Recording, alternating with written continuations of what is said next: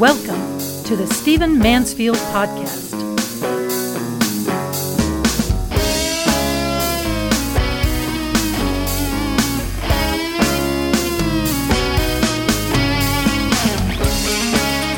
Hey there, welcome to the Stephen Mansfield Podcast. Delighted that you are with me. I want to spend this whole podcast talking to you about the good news of where we are right now in the American economy and getting on the other side of COVID. As you probably all know, Mr. Biden made a speech this last week, and he said that he'd like to target the 4th of July this summer as a time for the nation to pretty much be on the other side of COVID. The majority of Americans vaccinated, economies opened, lifting restrictions, all of that kind of governmental stuff. Well, whatever validity there is in all of that, at least it gives you some sense that it's possible that we could be on the other side, according to our governmental experts. It's possible we could be on the other side by July the 4th. That's exciting news. Now, let me tell you some other good news. I think that's going to be fairly shocking here before I'm done.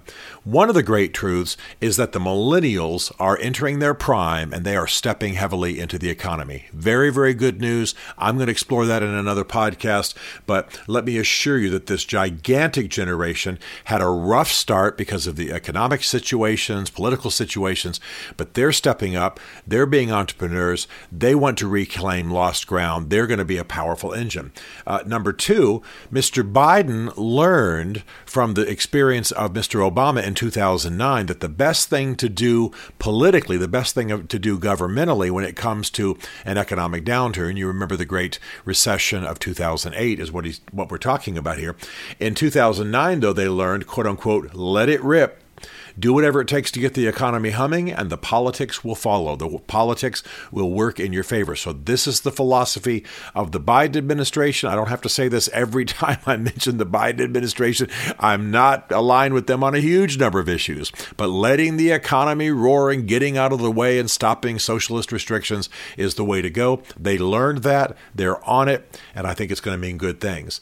And by the way, the post-pandemic America could really roar. I'm going to give you some statistics right now that will show you that this is true. I want you to consider the following. Some of it you may not understand, but a lot of it's going to be inspiring to you. Rising equity markets during COVID added $4.9 trillion to household assets in the fourth quarter of last year. And rising real estate values added around $900 billion. Listen to this. Balances in cash, checking accounts, and savings deposits rose by a combined $642.7 billion in the fourth quarter of last year to a record $14.1 trillion. Unbelievable. Do you see what's happening here? Because certain economic forces were in place, even while people were staying home, even while there was a shutdown, most Americans, most of these systems caused tremendous prosperity. Listen to this. Household wealth rose $12 trillion from the year earlier period, from a year before. And consumers, listen to this. Consumers paid off a record $118.3 billion in credit card debt. I'm going to say that again because I stumbled over my words. Consumers paid off a record $118.3 billion in credit card debt. Now, these statistics indicate that you have an economic engine going in America where the average American has more wealth, their property's worth more, they've paid off credit card debt, they're not wasting money on interest, the markets have done better, there's more wealth in equity markets, there's more wealth in real estate. There are larger balances in cash, checking accounts, and savings deposits. All of that rose by $642 billion in the fourth quarter of last year. I'm not saying it's Pollyanna-ish. I'm not saying we're just got no problems. But if we get on top of this pandemic like we think we're going to, there's great money to be spent Many experts are saying that we really are going to get on top of it, and that there's a potential here for a tremendous prosperity in America. New York Times senior economics correspondent Neil Irwin writes that after tracking decades of gloomy trends, he has now been able to list, and you should read this in the New York Times, 17 reasons to let the economic optimism begin. I mean, it's pretty exciting. He says that the economy is poised for roaring growth. This is the New York Times, by the way. This is not the Wall Street Journal. This is not some over-optimistic, economic newsletter.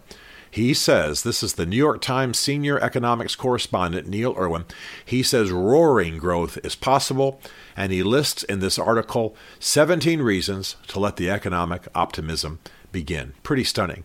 And the other article I want you to read is by Reuters, the Thursday, March 11th edition of Reuters. U.S. households ended 2020 with record $130.2 trillion in wealth, Fed says. That's the title. Let me read it again. U.S. households ended 2020 with record $130.2 trillion in wealth, Fed says, Fed says. Look up that article. These are, I will list them in the show notes.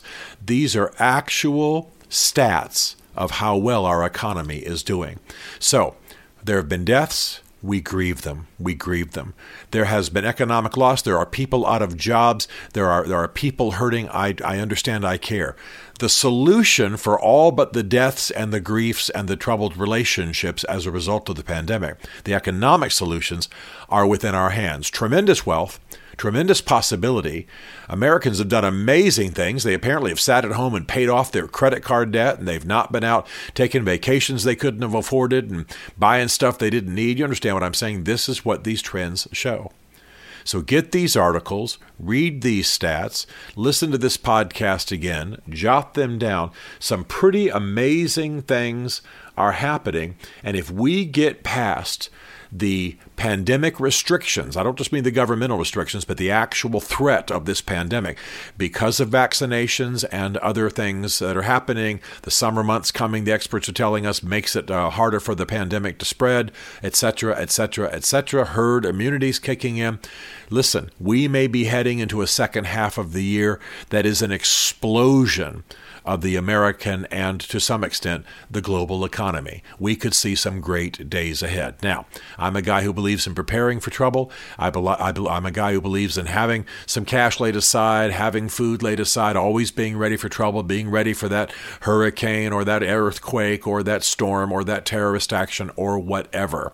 I'm a guy who lives half the year in downtown Nashville. On Christmas morning this last year, as you know, we had a horribly destructive domestic terrorist bomb. Anything can happen. Be ready. Be out of debt. Have cash on hand. Have some extra food. Have some tools. Have some things you need if the power goes out. You know, it's just the grandma strategy I've mentioned before. So keep doing that stuff. And God knows I'm not saying I've had a revelation in the heavens about what's coming next. But here's the good news. The economic indicators are really stunningly good. If we can hit herd immunity, if we can get into the summer months where the heat and the sunshine apparently slow this thing quite a bit, if we can get everybody vaccinated, if we can get past this season in the next 3-4 months, we may be looking at some good days. Let's work for it. Let's pray for it, because we may be seeing a flowering of the American economy and a restoration beyond what's been lost. Stephen Mansfield is a New York Times best-selling author, a popular speaker, and a frequent faith and culture commentator on Fox and CNN.